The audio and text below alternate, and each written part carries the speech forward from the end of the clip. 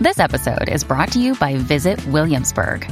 In Williamsburg, Virginia, there's never too much of a good thing. Whether you're a foodie, a golfer, a history buff, a shopaholic, an outdoor enthusiast, or a thrill seeker, you'll find what you came for here and more. So ask yourself, what is it you want? Discover Williamsburg and plan your trip at visitwilliamsburg.com. If you're struggling to lose weight, you've probably heard about weight loss medications like Wegovy or Zepbound, and you might be wondering if they're right for you. Meet PlushCare, a leading telehealth provider with doctors who are there for you day and night to partner with you in your weight loss journey. If you qualify, they can safely prescribe you medication from the comfort of your own home. To get started, visit plushcare.com/weightloss. That's plushcare.com/weightloss. plushcare.com/weightloss. Hey, this is Dr. Drew, and you were listening to This Life with Bob Forrest and Dr. Drew. Here we are.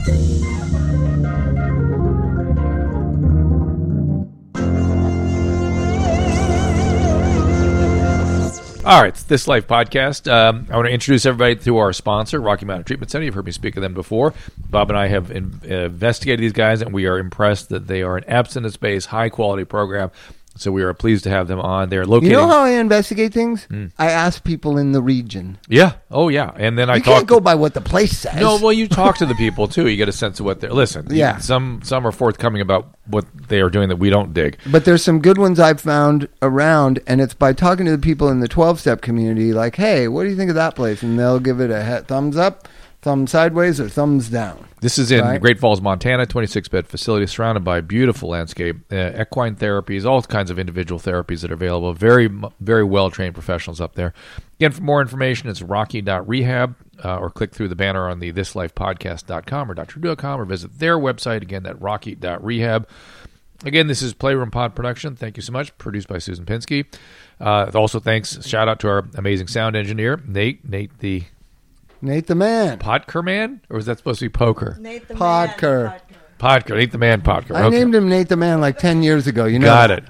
Also, be sure to give us a review at iTunes and comment, support the show at drdrew.com/contact. You can send in emails. We'll try to address some of those. Again, the conditions under which we apply them, there's all sorts of legal and ethical issues that go into what we do, what I can do with emails, but I will get to the sort of meatier question and speak in generalities about the kinds of things you'd like answers for.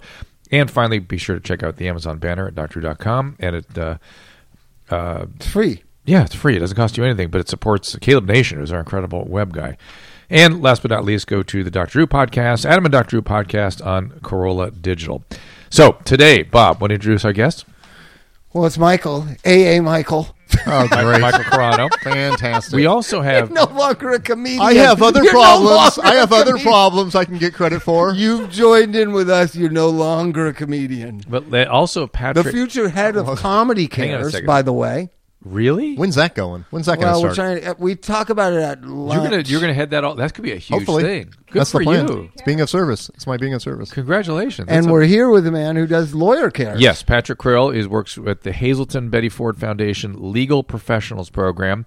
And Bob, we used to treat a lot of lawyers and doctors, if you remember. Yeah. And is your mic on there? Let's check it. It is. Patrick, yeah, there you nice are. To be with you. Until you Pleasure got having sued. No. And we no, used the to other bar, the other bar is the organization we were associated with, and they used our facility all the time. And they're so lawyer-esque, they don't even allow you to know who's in it. Right. Yeah. It was weird because we were like, "Do we report to somebody?" They're like, "No. There's things documented about this." Well, but that's in fact one of my concerns about how we got doctors. We brought it to the state. We held them hand to the fire. But attorneys don't seem to do that same kind of policing. They don't. The medical profession does a much better job with creating Frankly, accountability. I would also argue nursing does better than doctors too. They do. Yeah. And we actually just published a study with the American Bar Association on the current rates of addiction, depression, anxiety in the legal profession.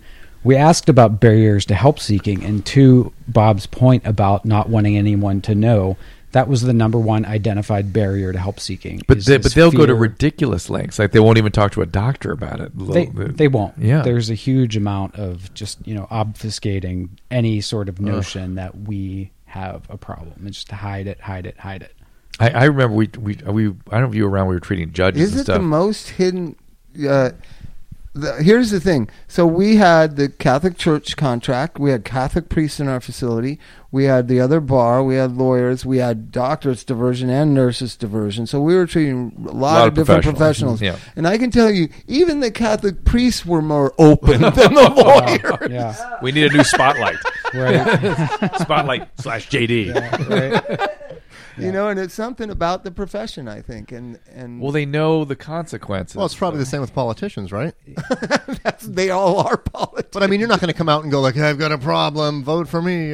Well, when they do, it's worked out very well. Like Patrick Kennedy, and there was a Well, guy when that- you Well, he fess up. had to. He tried to vote on the Senate floor yeah. with Yeah, his car. But the thing with lawyers, and it really starts in law school, if you think about the oath that you take as a lawyer, right? You're saying that you're going to uphold yourself in a certain way and basically behave and live a certain way, and the ethical bar is set pretty high.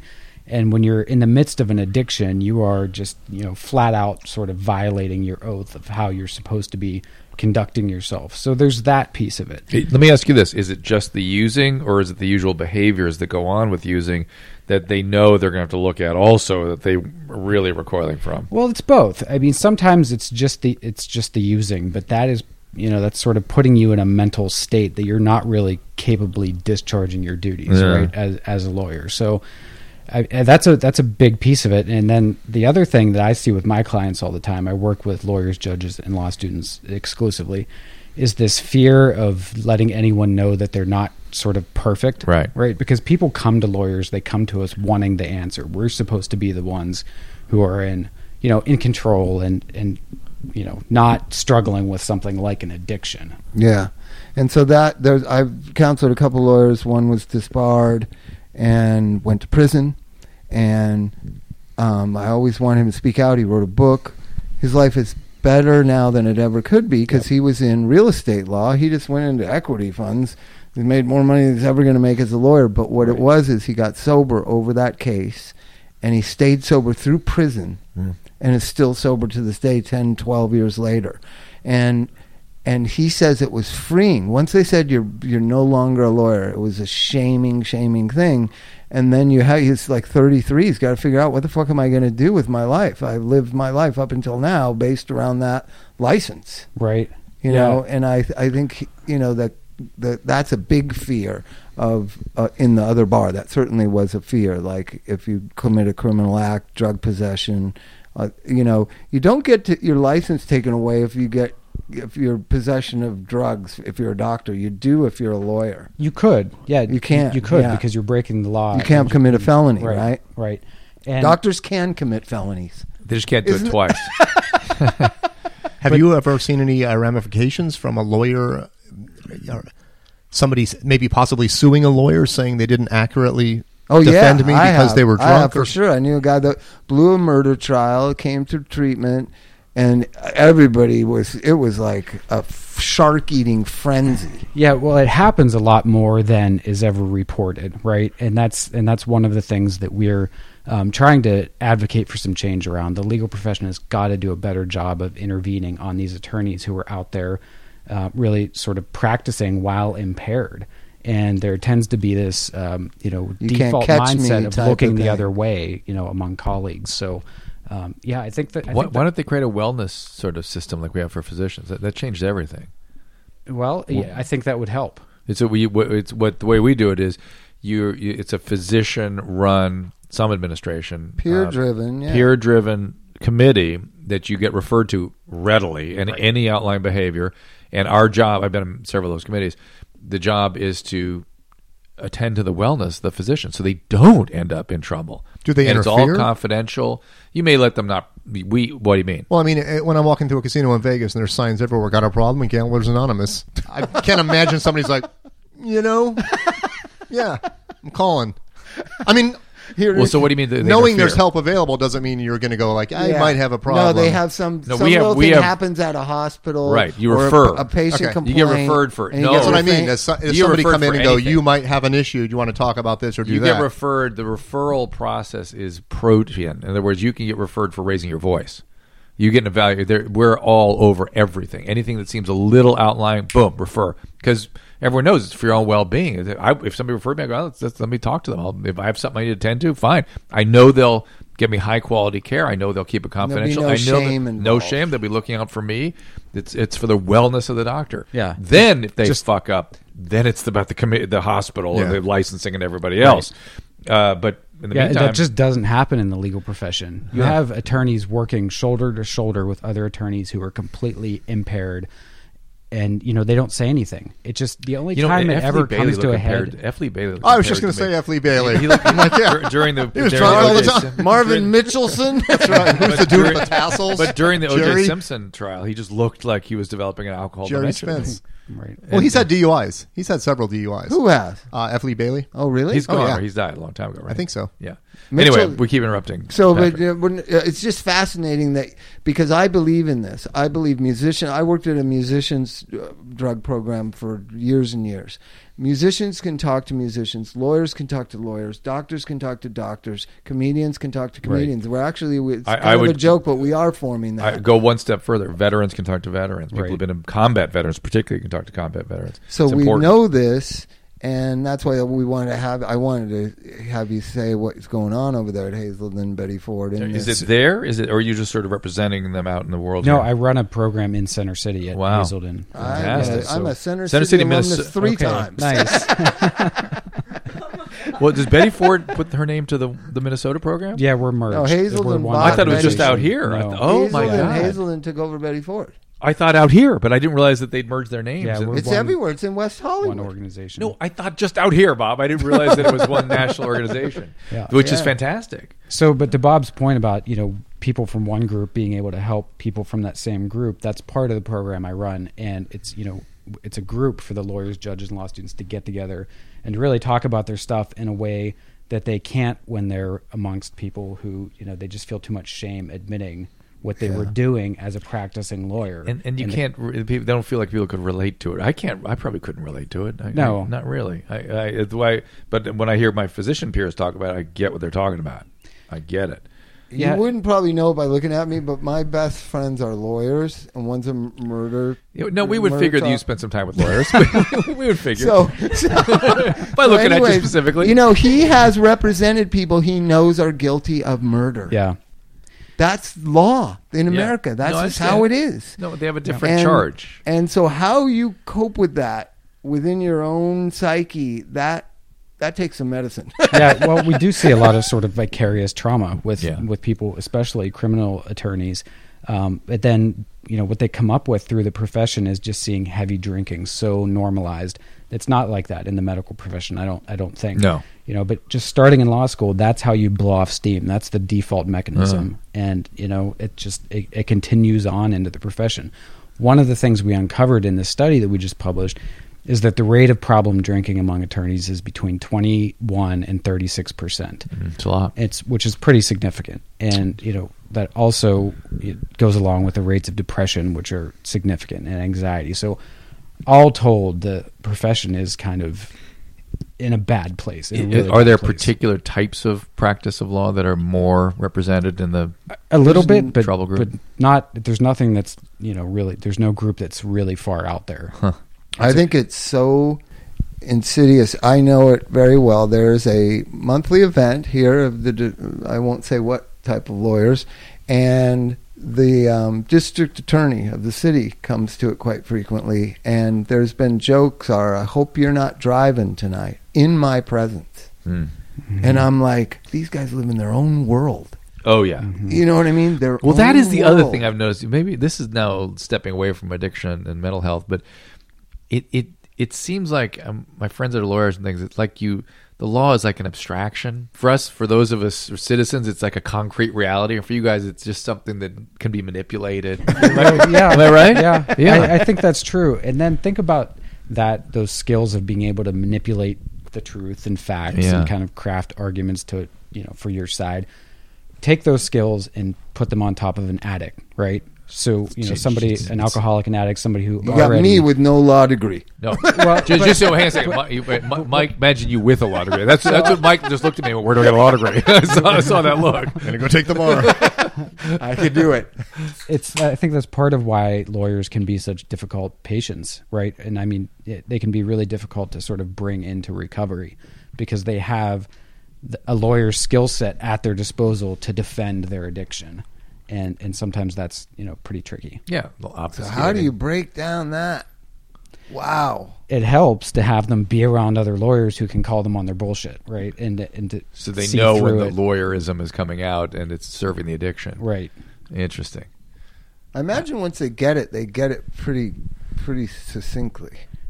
They can. And that's one of the things but it'd be getting them to get it. I don't see how. Yeah, there's a lot of murkiness. Well, it's interesting. We did not treat a lot of lawyers in our day. And I think it's because we did not tolerate much. Well, we had that thing that Pat Martin had the other bar. Yeah, right? no, we were very involved. I was very involved. There was one I remember. It was a woman lawyer. Yeah. And she dressed up like she was going to court every morning. And after about 2 weeks, I was like, you don't have to get dressed like a skirt and shoes. And I remember we wore wool. We're in a rehab center.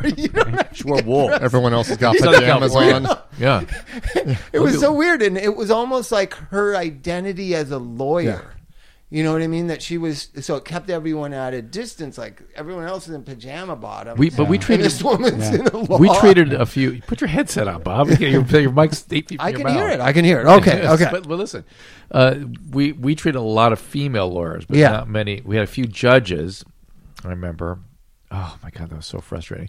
But mostly female lawyers, and they were when they got it, they came around very. Why nicely. were judges frustrating? They were retired. The two that I remember were retired, and they were just alcoholic. Hardcore. So deeply and alcoholic. I'm frustrated with their physicians who wouldn't crash down. Well, Pasadena's an old boys' town. It was all of that stuff. But did you question their ability on the bench? They were already retired. No. I'm thinking of a couple that were demented.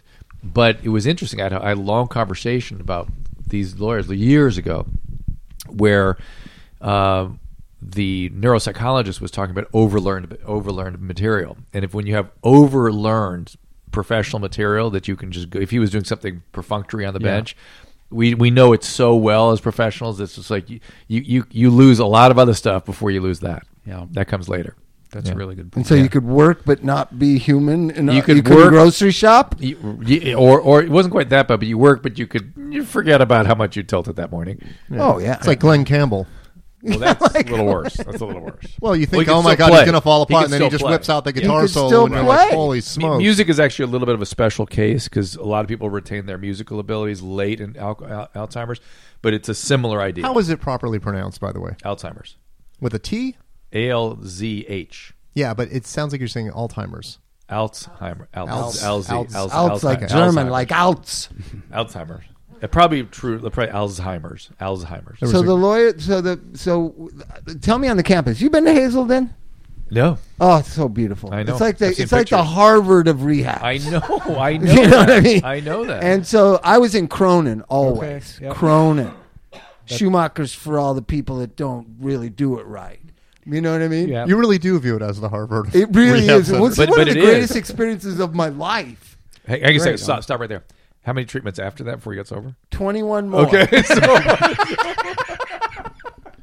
During that last was a hard case, they say. Bob, after that reluctant to recover. After that last treatment, did you know that was it?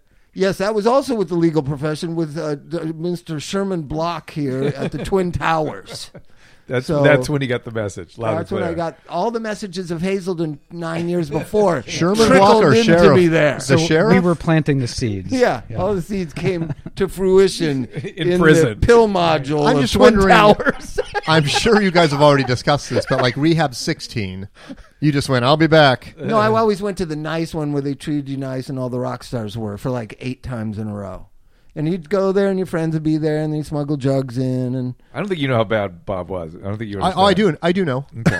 I know from what I've seen in the documentary and stuff. But the Chili Peppers wouldn't hang out with him. Yeah, they didn't want me to know. They're where scared they of live. him. That's pretty good. Yeah. But I loved going to Exodus. But I always and just to defend my Hazelden experience, every rehab center I went to afterwards always said, Hazelden, that's a real rehab. That's what I'd say to every rehab I went to. Perfect. Though they would probably want me to go back to Hazelden and then be in their rehab. Right. So where is it on the campus there? Well, we don't actually segregate the lawyers. They're all on their own units, but then we bring them together for specialized groups. And, yeah. That's cool. So they're at all the different ones. Anybody in Jelnik? Anybody have to go long term? Sometimes, yeah. But we actually just changed Jelnik. It's no longer long term. Oh, it's not? No. It's now a unit that is for those struggling with opioids. Oh wow, that's what I would have been anyway. Let's get into this. I also want to talk to him about that program that Mackenzie taught me about, their 12-track. 12 core. 12 core. Core 12. Yeah, core 12. Because we have lots of strong feelings about Suboxone and all this kind of stuff, and so we want to get into that. We'll take a quick break. Be right back. All conversations and information exchanged during participation in the This Life with Dr. Drew and Bob Forrest podcast or interaction with drdrew.com website is intended for educational and entertainment purposes only. Do not confuse this with treatment or medical advice or direction per se. Nothing on these podcasts or posted on this site supplements or supersedes the relationship and direction of your medical caretakers. Although Dr. Drew is a licensed physician with specialty board certifications by the American Board of Internal Medicine and the American Board of Addiction Medicine, he is not functioning as physician in this environment. The same applies to any professionals who may appear on the sites or podcasts. We're back to This Life, Bob Forrest. We have our guest today is Patrick Krill and the great Mike Carano is part of our pod squad. Mike, yes, he is. Bob, we're going to have a pod squad. And Mike is pod squad. Yes, you are member almost one. Embarrassing the future. sounding. Let's just start saying it now. The future director of Comedy Cares, which is fantastic. It is such a big deal. That is. I don't even know what I'm going to be doing yet. How's that a big deal? Because I've seen what happened to Music Cares, and I've seen what happened to these grassroots programs in this town. They are eventually you'll be corrupt and hanging out with Bob Dylan. I'm going to jail for stealing money, misappropriation of funds. But here you'll make $365,000 a year for doing nothing. I said, "Is this one of those things where I'm going to take a huge salary?" Yeah, but Mike, 30% of the annual budget goes to you, Mike. Here's my thing. Bob Dole's wife and I are hanging out. Comedy community has needed this for a long time, for so sure. I'm really delighted to see this. And the problem is, every time a comedian dies, we talk about it, and then we just whatever. And we don't a lot of it. bipolar and personality stuff in the group too. But anyway, let's go back to Patrick. We were talking about the Hazelton program, and Bob and I have grave concerns about how we select people for Suboxone treatment and the opiate. The opiate situation is so out of control. It's such a mess. And so many physicians are treating this disease, don't understand it. Right. Everyone's getting shotgun treatment with the replacement therapies. And the one question I always ask is, if these replacement therapies are so wonderful, golly, why is it when a physician gets addiction, we never consider that? We only do it abstinence treatment to nurses and physicians. Isn't that funny? But our patients, will give them a bunch of opioids. So here comes the question of truth. Can you be on Suboxone and practice law? Yes. Okay. Actually, because they're lawyers, they manipulate it out of it. Well, doctors they can't practice medicine. You can't fly an aircraft. It's funny that you mentioned that, because I just got an inquiry a couple of weeks ago from a state bar examiner. They had an applicant trying to get to be admitted to the bar who was on Suboxone, and the bar examiners were looking basically for an advisory opinion. Do you think this person can practice law? And assuming they're sort of taking the medication as prescribed. How much before you're intoxicated? Right. Which is 8 milligrams, 16 milligrams, 32 milligrams? I would say 8. Okay. 4 to 8, you could say somebody could function on. But we feel like that's somebody who's still in jeopardy all the time. If I was on trial for a third strike, I wouldn't want them to be my lawyer. Right. Yeah. That's the problem. Right. So, and it's a problem in airline pilots. It's a problem in the unions. You have machinery operators. It's been a problem about Suboxone is what is the point of intoxication? And then who let alone whether they're only taking that, because drug testing is more sophisticated now, but before when it started, you just tested positive for opiates. Bob, if you were taking Suboxone and needed to get around a drug test, I'd get Elvis's pee. Any problem? Any problem? That's my 5-year-old. Wait, how can they put a number on an alcohol intoxication? They can't put a number on this drug. It's complicated. That's why. But alcohol will be complicated as well, because it was someone's determination as to this is the amount where you're legally drunk. It's much more predictably motor affecting. So you don't know if a person's high based on their dose. It's hard to tell. You can tell when they kind of fall asleep. If you're a giant guy, yeah. Well, but your blood level reflects. The blood level correlates with certain motor impairments pretty reliably. pretty reliably. Well, a certain level of alcohol in a big guy or a little girl would result in different actions and different behavior, right? Well, you're bringing up actually something that is a little complicated, but the blood level would be the blood level, and that blood level is associated with motor dysfunction. However, one of the strongest predictors of having a strong genetic potential for alcoholism is being resistant to motor intoxication by alcohol. So it's what an interesting phenomenon. But so let me throw it back to you. What about a lawyer who's on another prescription drug, right? So maybe their psychiatrist is prescribing. The drugs that opioids, benzos. I would not let them be on benzos, but sleeping meds. I'd be very concerned about that. Prescription medication use and abuse is pretty common in the legal profession. And the use, it's really hard to know is somebody, because if they're taking it as prescribed, we're pretty hardcore in our sort of assessment of things. Our thing is that you're an addict or you're not. If you're an addict, you're taking a benzo. It's game on. You may be controlling it. You may be following directions. You're still in your disease. Oh, absolutely, for somebody who's an addict, but I'm just talking about the impairment piece, because there are a lot of attorneys out there who are on prescription medication for a variety of reasons, some of it legit, some of it not legit, but I would argue that those people may be equally as impaired as the person on Suboxone, but they're just sort of taking it to manage their anxiety as prescribed by their... I would suggest that the difference is that people have the disease of addiction when they're taking chemicals that activate that disease in any way. One of the associated phenomenon is lying, obfuscating, and maybe some behaviors being that late, aren't so good. A little tardy. Yeah, and right. But being on a high dose of Zoloft or something, not associated with that, even for an addict, right? And not even necessarily a moderate dose of benzodiazepine in a non-addict. But an addict who is using even a small amount of something, I expect behavioral disturbances and trouble with the truth. But let's right get back away. to his evidence. His evidence is that a third of the population is susceptible. Is that what your survey said? Okay, so this is what scares everybody. The numbers are higher in the medical profession. For what? For abuse and addiction. Yeah. Not for drinking, though. We found the rate of problem drinking in the legal profession is double that of doctors. Really? That makes sense. And the other interesting thing about... What was the assessment of the difference between abusing and addicted? Well, we didn't. It was a survey. So heavy drinking. Heavy drinking. Okay. We weren't able to actually complete, assessments. These weren't structured. They're kind of anonymous. Heavy drinking is heavy drinking. So here's the thing: we know traditionally or historically, medical profession, jet fighter pilots, top of the heap, entertainment, law. Yeah. Right. These are the people we look to in society to be leaders. Yeah.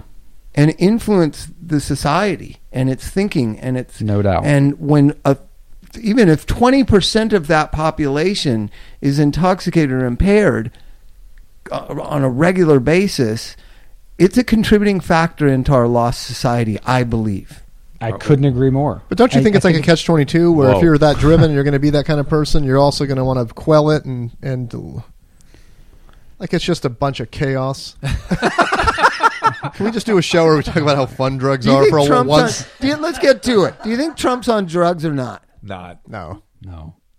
No way. His face is so red. You don't think he's drinking? I think he's eating too much. I really don't think he drinks. I think he's so focused on himself that he doesn't take time to go. Everybody think Hillary needs some benzos once in a while to get over the Saunders thing? It'd be kind of funny. Huh? For sure, right? No. Get over what thing? She didn't expect this Bernie Sanders phenomenon. It must piss her off so much. She's got to have a Xanax once in a while. For sleep, at least.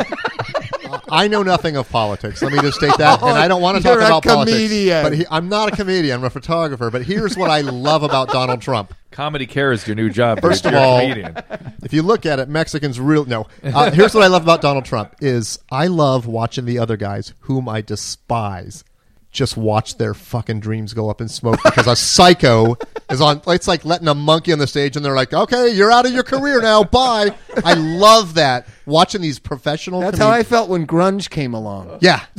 Exactly. Yeah.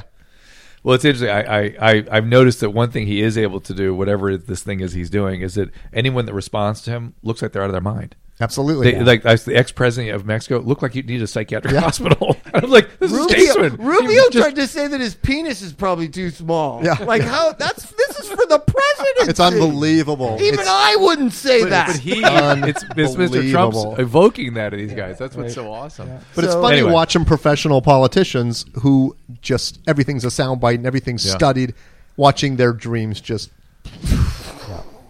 Yeah, but Rubio's young, and he's got that friend that. But still, it's 4 years that he got shot. I like it. Anyways, but you know what's funny is I've always said this: most politicians and leaders in our country come from the profession of law. Yeah, right. I do. It's weird. Why not medicine? Why not? Now entertainment with Ronald Reagan and Schwarzenegger and whatever. But it is the primary occupation of our leadership in this country, and we're a lost country. Mm-hmm. Isn't it? But we're a nation of laws. Philosophically, it's kind of strange. I was having a conversation a couple of weeks ago with a judge here in California about this issue after we published this study, and she read it and she saw what trouble the profession's in, and she was talking to me how she's so troubled because, in her words, all justice flows from the legal profession, right? All justice for our society. Sure. And if you have between 1/5 and 1/3 of these individuals, and we only surveyed licensed attorneys who were currently practicing in the profession. So these weren't just people who went to law school and went off and did something else. These are people, 15,000 we surveyed, front lines, who are in the profession practicing today. And she was talking to me, and it's so true. Everything, all justice, our whole society, it's underpinning our whole society, and a significant amount of these people are dealing with their own issues. You have to wonder how much they're really focused on the work they're doing, how present they are. I would just flip it around and say, hey, 2/3 are well. Those 2/3 need to step up and take care of the rest of them. Well, they do. They really do need to step up and take care of the rest of them, and that's a big problem. It's been the inverse of the see something, say something. It's like see something, don't say anything, and unless it's to your advantage. Unless it's to your advantage, or when else it comes up, Bob, in a firm setting, if somebody's billable hours start to suffer, if they're not delivering the goods, if they're not bringing money into the firm, that's when the partners, the colleagues will tend to step up and say something. Meanwhile, they've known that their neighbors and to be fair to whether whether we do this bit of data is that for men particularly, the workplace is the last place to be affected by any using. Whatever they're using, if it's happening, if the workplace, if the work environment is or performance is being affected by their disease, they're way on. It's the last thing to be affected. So you could also argue that they may be okay. You know what I mean? It's late in the course of alcoholism that their work is measurably affected. Oh, so maybe they're drinking at a really high level, but it's not yet. Not it'll happen, but maybe maybe a set of criteria need to be set up to go. When you must step in at this point or something. Well, at a minimum, they're at risk. Yeah. Right? At a minimum, the people we identify. Well, I would argue they probably are not doing what they should. Again, what troubles me is the lying and obfuscating that goes on with this disease. If you're involved with justice, how the hell? Right. How do you do that? Well, I do know. Just let's think about the practical. I only deal in criminal justice, right? So there's defense attorneys in the public defender's office who know what DAs have drinking problems, and there's a quid pro quo there that's not talked about. It's not overtly talked about. It's like, come on here, do me a favor here. You can give him, horse trading. You're talking about, yeah, and it's based on. Did you just say, come on, Ed? Huh? Horse trading. Did you just say someone's name? Huh? No, come on, Ed. Come on here. No, come on. You said, come on. Let this kid go to alternative sentencing, for instance. DA's got 30 cases she or he is overwhelmed with. She's hung over. I've been there in court where you can see that the DA's hung over. You know what I mean? Sweaty, not a little unkempt. And you see the public defender's office just say, come on, do me a favor here. Do me a favor here. And that's the justice that we've got here in this city. I don't know about up where you've practiced. Well, I did used to practice here in L.A., but Hill Street?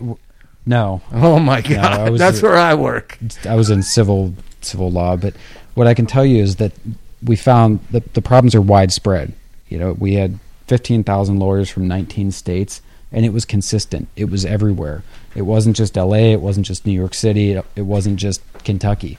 We have consistent problems throughout the profession, which I think suggests it's something about the culture of the legal profession that people were brought into starting in law school.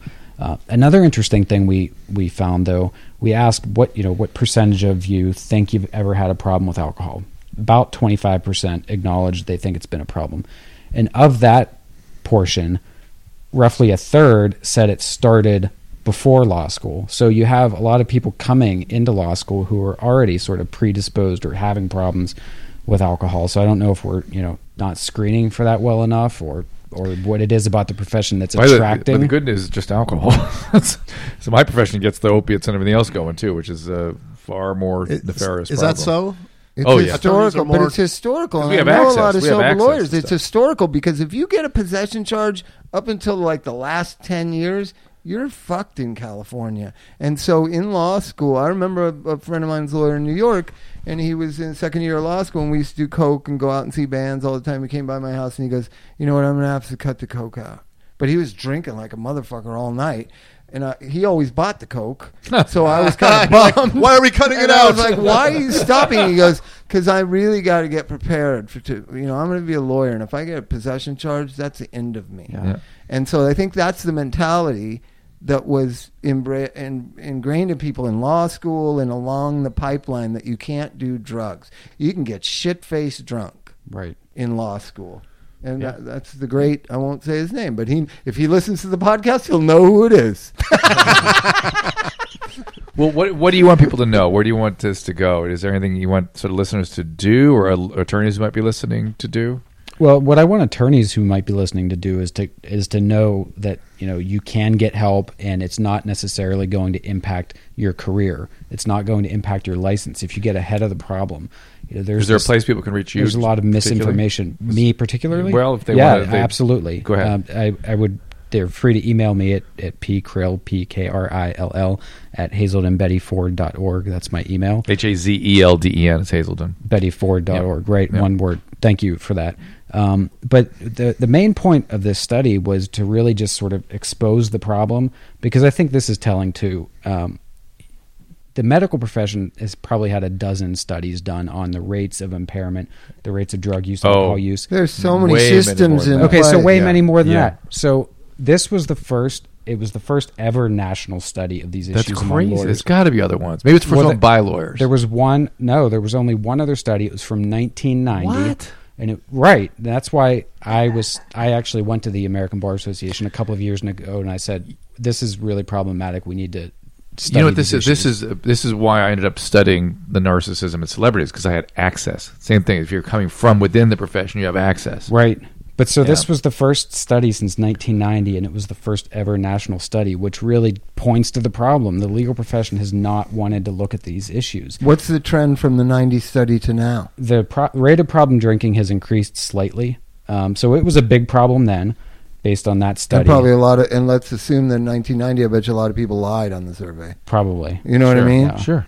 It's just so especially because it was probably a phone survey, right? I don't know how they administered it in 1990. Actually, it was via email. Ours was electronic. Yeah. You said you want people to know their careers are not necessarily going to be impacted. That would freak me out. Okay. Yeah. So no, but I want to hear. No, this is anonymous. That sounds like a lawyer's talking. No one's going to know about your thing. I don't want to hear. We're not saying. It's mine, I don't know. Thanks, Mike, for actually clarifying. Because what I meant by that is if you get help before you've actually done something. Got it. Yeah. Because so far you've gotten away with it. Say it in junkie terms. So far you've gotten away with it. But if something's going to happen here, and we can help you. Get help before you commit malpractice, before you end up in front of the disciplinary board, and it won't impact your license. There's no penalty for getting treatment. And there's a lot of misinformation out there in the legal profession, and there's just this fear that if anybody finds out, including the lawyer assistance program, that it's going to somehow impact my license. And so they don't seek help, and then they end up getting jammed up with discipline or committing malpractice, getting sued, whatever. And the underlying cause of it, which was their addiction, becomes exposed. And then, you're sort of facing two things. So you're not going to face any sort of blowback professionally if you get ahead of it, and that's really my main message. There's a lot of sober lawyers here, very very proactive, very outspoken, not anonymous in Los Angeles. Barry, for one thing. Yeah, but who's very outspoken and says he's sober all the time. You know, it's Darren Kavanaugh too, and Myra too, the judge. Right, he's retired now. Yeah, so they were very outspoken, and I felt like, why are they so outspoken? More outspoken than musicians that are sober, and they like going on Larry King. So what was that about? The handfuls of sober lawyers and judges in the communities were so adamant and so outspoken and so breaking their anonymity. Why have you seen a trend in that? No, but we need more of that. That must be here. We should get Darren in here. Darren Kavanaugh.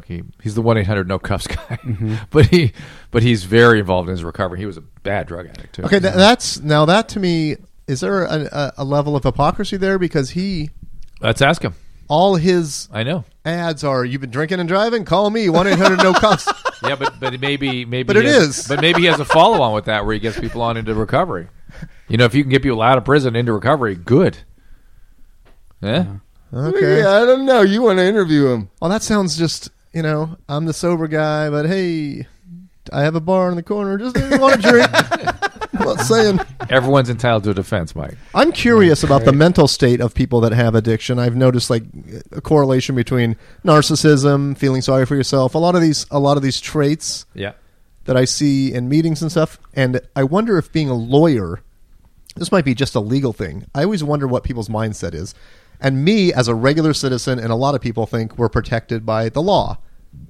Oh, we're kind of safe. We're protected. But as a lawyer, you understand how it actually works, and you understand the mathematics of it, and behind this, and that it can be manipulated, and what's involved in squirming your way through things. And I don't mean in a nefarious way or in a bad way. I just mean you understand the workings of it. We think it's just, here's justice.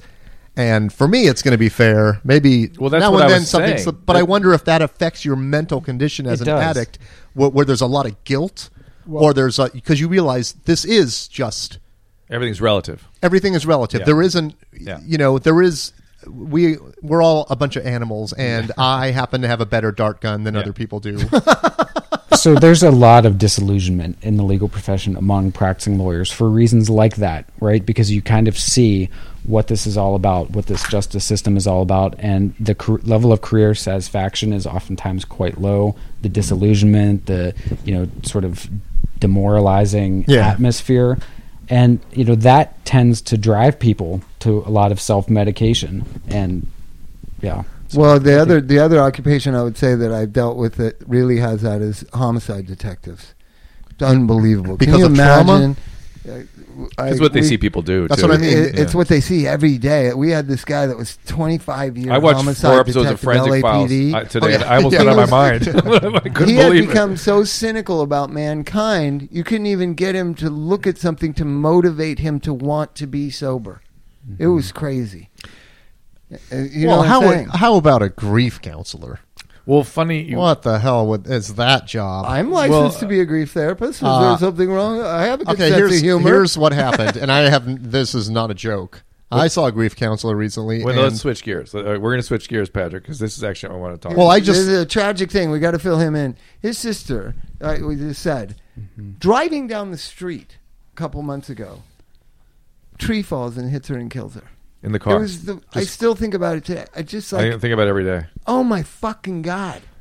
And we all know that's a possibility in life, but rarely does it ever happen to you or your family member. Yeah. And so he's been dealing with that, and we've been letting him not talk about it. But today I decided to push a little more. But with the grief counseling thing, I don't see where there's any job satisfaction in. She's never going home when her husband's like, "How was your day?" and she's like, "Fucking horrible."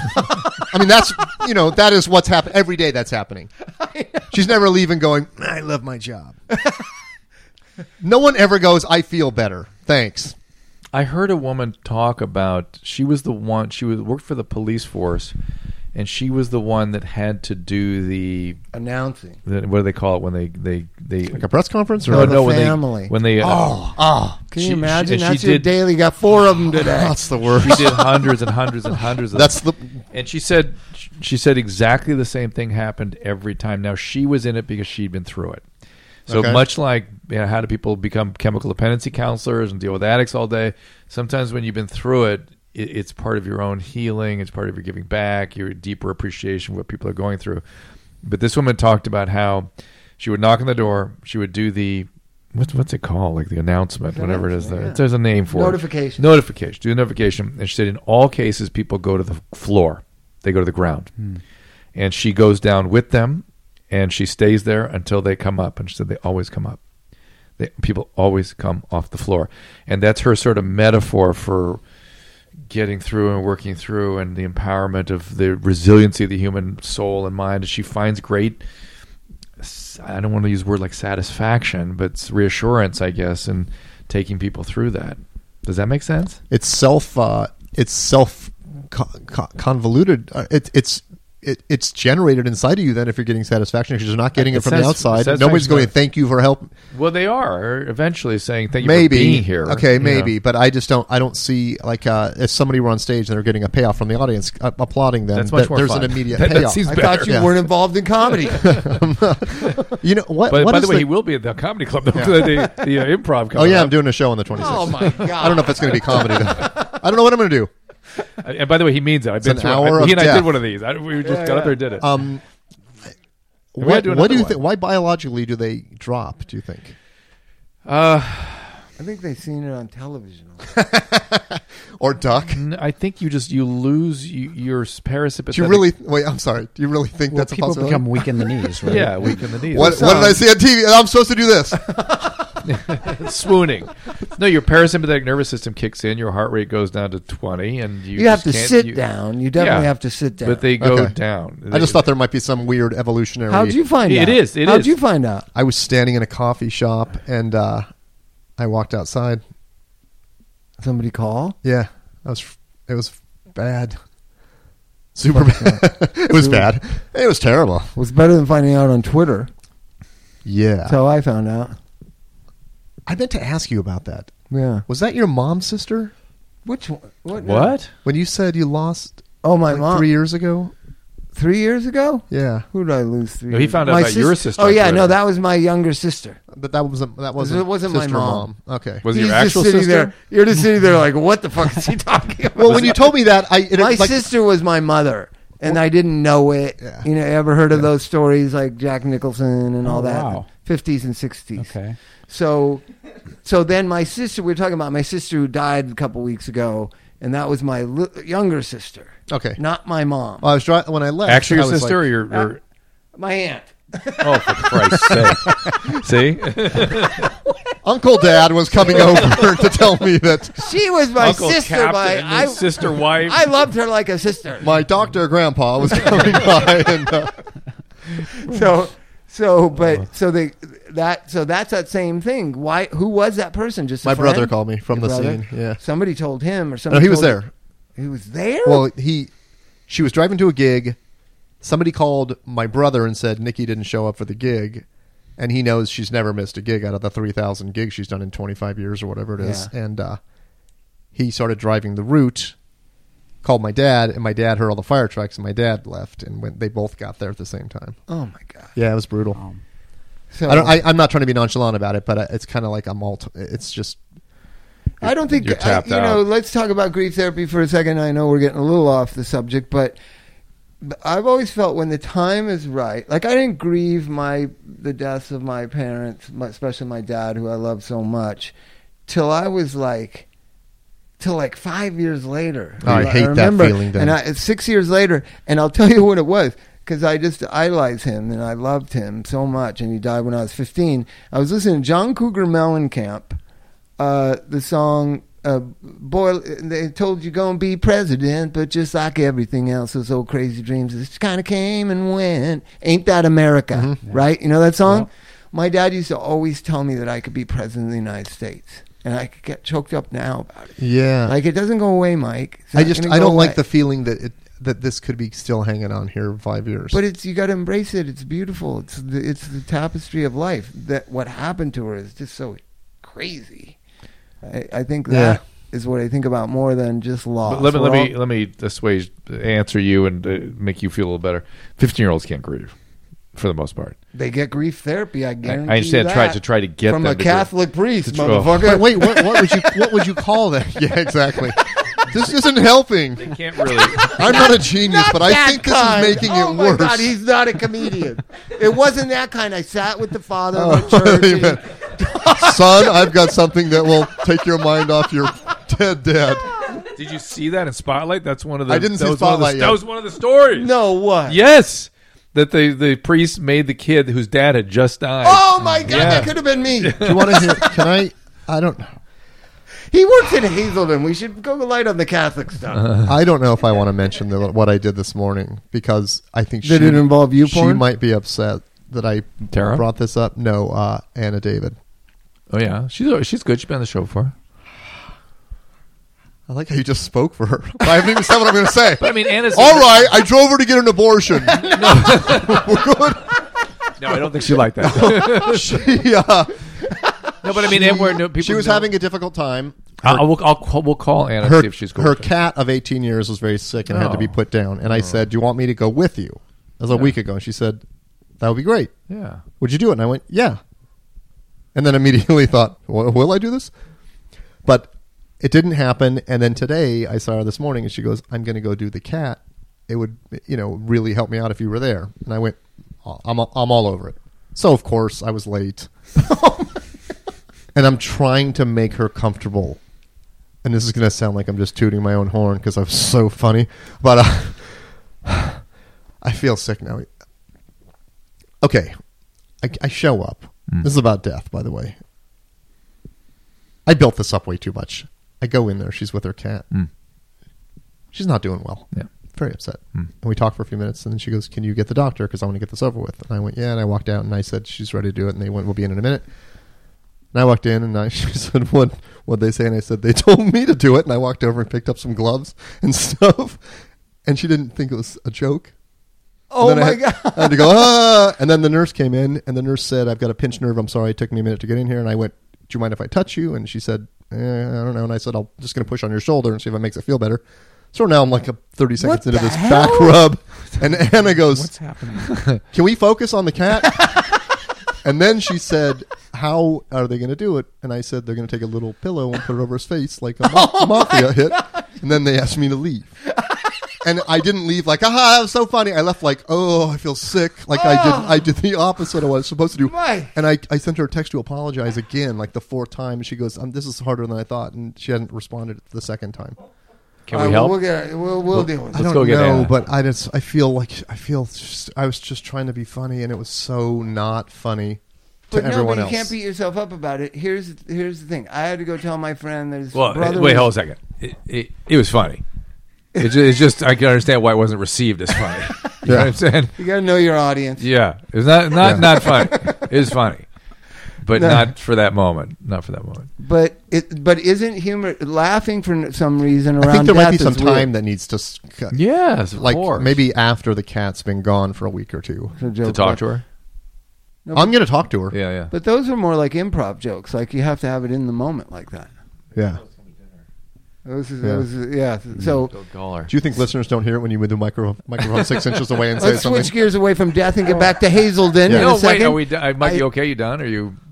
I'm okay. There's nothing he can do about it. Yeah. You sober? Yeah. Oh yeah. So that's Yeah. good. He's fine. However, I might not be. This is fucking me up, and you might be able to help with this. I'm always a good. Are you make it familiar? work. Are you familiar with kombucha? Yes. Yeah. Okay, so my friend drinks a lot of it, and I was like, I'll give that a try, and I guzzled one of them, and I went, I swear to God, I'm buzzed. Yeah, it's caffeine. It's got a little caffeine, a little alcohol, but it tastes horrible. Why would you drink it? She said it's got probiotics. It's good. Oh my God! It's supposed to be good for you. Everything's good for you. How can you? Everything that tastes horrible is good for you. Nonchalantly, it's got a little alcohol. It's got a little this. Little that. Well, no. If you drank a six-pack, you'd probably get a buzz. Yeah. You know, the thing, I'll show you addict behavior. You know the stuff that people take a tablespoon of? What's it called? NyQuil or something? No, like a healthy thing, like a hippie thing. You would know it. Like a Geritol? protein thing or something? No. It's like a hippie Erewhon store thing. All right, whatever. That they drink, right? Okay. So it's got a teeny bit of alcohol that's not burned off. My friend's doing it, and people started fucking with him, saying, "Oh, you're getting drunk and all, whatever." And he he started guzzling it and drinking it, and then he was drinking like 4 bottles of it a day and getting drunk. Yeah. And that was a relapse. A kombucha was not. I've got a problem, you guys. I'm up to 5,000 milligrams of vitamin C. But you know what? But you got to hear this. You're going to love this. I want to know. You're at Hazelden all the time, right? Yeah. Is the junkie nun still there? The junkie nun. She worked in administration. No. She was the greatest storyteller. She was a nun, and she was an addict. I think she was at Betty Ford. Oh, was she a Betty Ford? Yeah. Wait, we got to finish the opiate story. We didn't finish the Suboxone story with Patrick, did we? Well, the 12. I mean, I don't want to corner them because I know Hazelden's really, they're really open-minded about Suboxone, and that's when I got disillusioned. No, they came to market to us at Los Encinas. We were out of town. Me and Barry met with them, and they had started using Suboxone as a detox med. And I just said, you open that door, and no telling where it leads to. And I didn't see why, after 60 or 70 years of doing the greatest job of detoxing and stabilizing alcoholics and opiate addicts, they needed to embrace this drug. And I'm not criticizing because I love Hazelden, and I'm sure it's a problem. You may not see it as a problem, but when you use it as a detox med, there's no way to stop what comes next, maintenance, or the continued use and abuse and in and out with it. And then It's and all the patients preoccupying useless about it. drug. We already have methadone. Put people on methadone. Let doctors prescribe methadone to addicts. You know what I'm saying? I don't know why the laws are the way they are. You're a lawyer. Tell me. Methadone has to be distributed to addicts by the federal government, but it can be distributed by doctors to pain patients. We need to change that law and let addiction doctors prescribe methadone to patients just like they do Suboxone. This was just, to me, a way to make billions of dollars off a drug that already exists, methadone. Come on. Can I ask a naive question because I'm not familiar with this? Suboxone is a heroin replacement. Opiate replacement, not just heroin. But it's a great detox drug. So you guys are seeing a big problem with Suboxone? Like people think they're getting sober and they're really just continuing along? Only old people use it properly. Yes. Young people use it to patch in between. They die with it in their system. They think it makes them powerful and some work and so the heroin addict, where does a heroin addict end up? They end up dead, right? Yeah. Or off heroin. No, I think there's worse places than dead to end up, like 9 years of rehab. Okay, but you're a heroin addict. The place you end up, is that worse than the Suboxone place you end up? The Suboxone does have a role.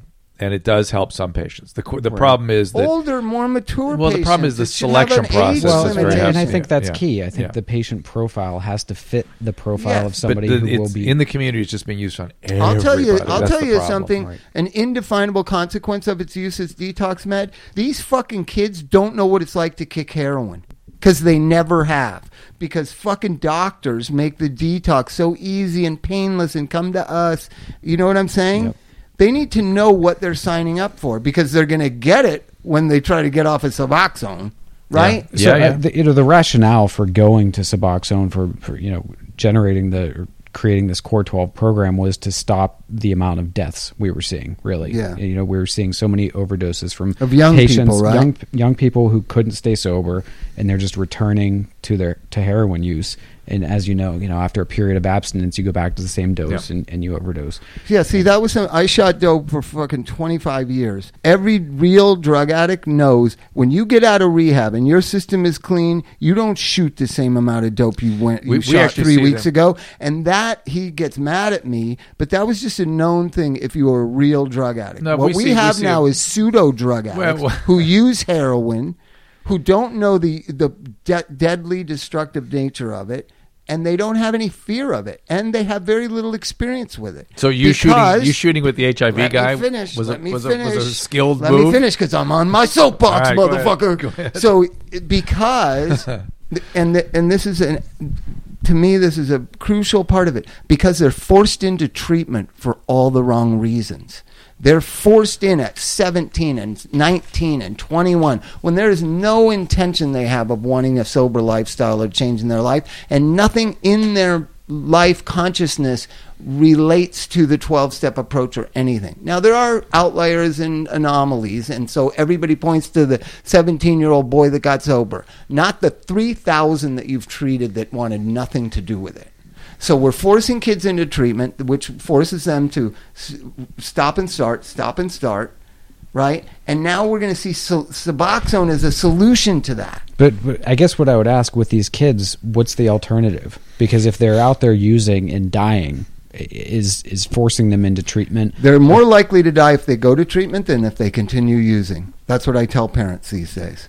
They are more likely to die if they go to treatment. Is the downside of Suboxone and return worse? back to using, have no interest in going to treatment. The other thing is the pills are what they're mostly dying of too. They get the doctor, they get the opiate benzo combo, and that's it, over. Well, the heroin's pretty strong, Drew. A lot of them are dying of spraying heroin. Well, that's a relatively new thing. You know, I know that everybody. I've been around it so long. I get frustrated when we've created a problem that didn't exist before, and then we have the solution that is been around with us for 80, 90 years, which is replacement therapy. Heroin was the replacement for morphine, was it not? Heroin was replaced for cocaine. No, but heroin, they said, it's a the golden years. It's a better. Every opiate that's come on the market. We in my profession have found a replacement. Benzo is a replacement for alcohol. Pot is a replacement for heroin. Heroin's a replacement for cocaine. We've been doing this. This girlfriend's a replacement for that girlfriend. We've been doing this behavior of trying to find a replacement therapy for a spiritual malady forever, and that's what the thing about is my peers aren't trained to understand this condition, and so they just think, we'll find a medical in quote solution, which is a pharmaceutical solution. But anyway, it is a spiritual. We got to wrap it up. We got to wrap it all up. We do. It's a spiritual problem, and the problem is within our 18 to 34-year-old age bracket. That's where all the death is, right? Yeah. Really? It's that young? 18 to 34. It's bad now. It's bad. It's all overdoses? It all starts with pills. I'm telling you. It's where it all starts. But if somebody mixes pills and alcohol and then their heart stops or whatever happens. Pills and heroin. Heroin and opiate and benzos. I didn't know it was that young. I thought it was just routine. So anyways, that's just my 2 cents. I don't think it's a solution. I think there's a more holistic solution, which is educating parents. More comprehensive, more sophisticated. And we need to heal as a people. And proper selection of the people that need the replacement therapies. That's really important. We as a people need to heal. Or I don't want to live here anymore. Bob, will you shut up? You're depressing me. No, I don't hate Donald Trump, and I don't hate Bernie Sanders. I'm a person who's an adult who can look at people's ideas, and I know why they're doing what they're doing. But this society can't anymore because of our education system. If you get so negative, I'm not going to be able to tolerate it. I'm not being negative. I really believe in the young people. Let's fight for it. I believe who's stewarding the young people are misinformed and out of touch with them and don't understand. Yeah. And that's the real problem. Well, I agree with his point that we do need to heal as a society, as a culture. I mean, there's a lot of sickness out there. It's pervasive. Yeah. And we need a broader solution. Yeah. Yeah. I think it's families, it's some sort of spirituality. I think it's all stuff we always talk about. It's about caring for good news is Trump's got it under control. We're going to be winning shortly. But we are playing a song here at the end. It's Mike's song. Mike, your song? What song are you playing? I Killed Your Cat song. Which one does he want to play? I didn't kill it. Which one would you like to play? What'd you play last time? So let me get this straight. You're not a comedian, you're not a musician, you're not this. You just get on stage and take photographs of the audience as a performance and I sell them, and it's a cha-ching. No. I don't know what I'm going to do. Last time I sang some songs and told some stories and showed some videos, and this time I'm going to probably do the same, but I might just... I don't know. Was the Can last I come one? and heckle you? Wait, was Absolutely. the last one at Scotty's place in Death Valley? No, that was at the Opera House. The Opera House. I did. I've done 3 since at the Improv. All right, good, excellent. It's a weird. Last time I apologized for 5 minutes up front, and then about how it's going to suck, and I'm sorry you paid for this, and I tried to get people to get a refund before the show started. I want to go just, and it was very sincere. I was like, I asked a party of 8, do you know me? And they said no, and I went, you should get a refund. I can't wait because you're not going to like this. This is going to be the best. And they're like, why not? And I went, because I don't even know what it is, and I'm not a professional, and I'm probably going to fall apart, and I don't know what's going to happen, and I wouldn't do it. I'm going to take you out to dinner. Did they take you up on that offer? No, they stayed. They stayed. Patrick Krill, thank you so much. Yeah, I hope this was of use to you, and I hope we get the word out of it. I think we have. I think it's a topic we would not have discussed with this kind of rigor had you not been here. Yeah, well, thanks for the opportunity. Appreciate it very much. Love Bob, what you're doing. Yeah, Thank we you. do too. Mike, thank you for having me. Anytime. See you next time. Roxy and Frank, they're gonna cut you down. Poison heartbreaker. only 16, soft as a tank. And Chloe's brains on the floor, knife blade is waiting for your mom. It's waiting for your mom. Be nice to me. Be nice to me. Daybreak at the Wigwam Motel. Frank takes time to notice her. Television, a different story to tell. Heartbreak, the band is breaking up. The band is breaking up. Be nice to me. Be nice to me. Be nice to me. Be nice to me.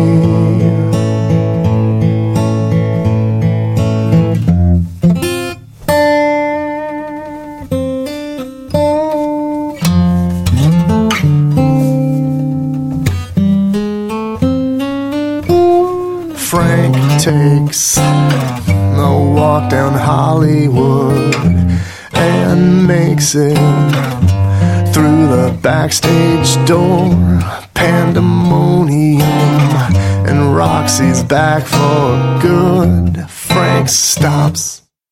You are beautiful. You are beautiful.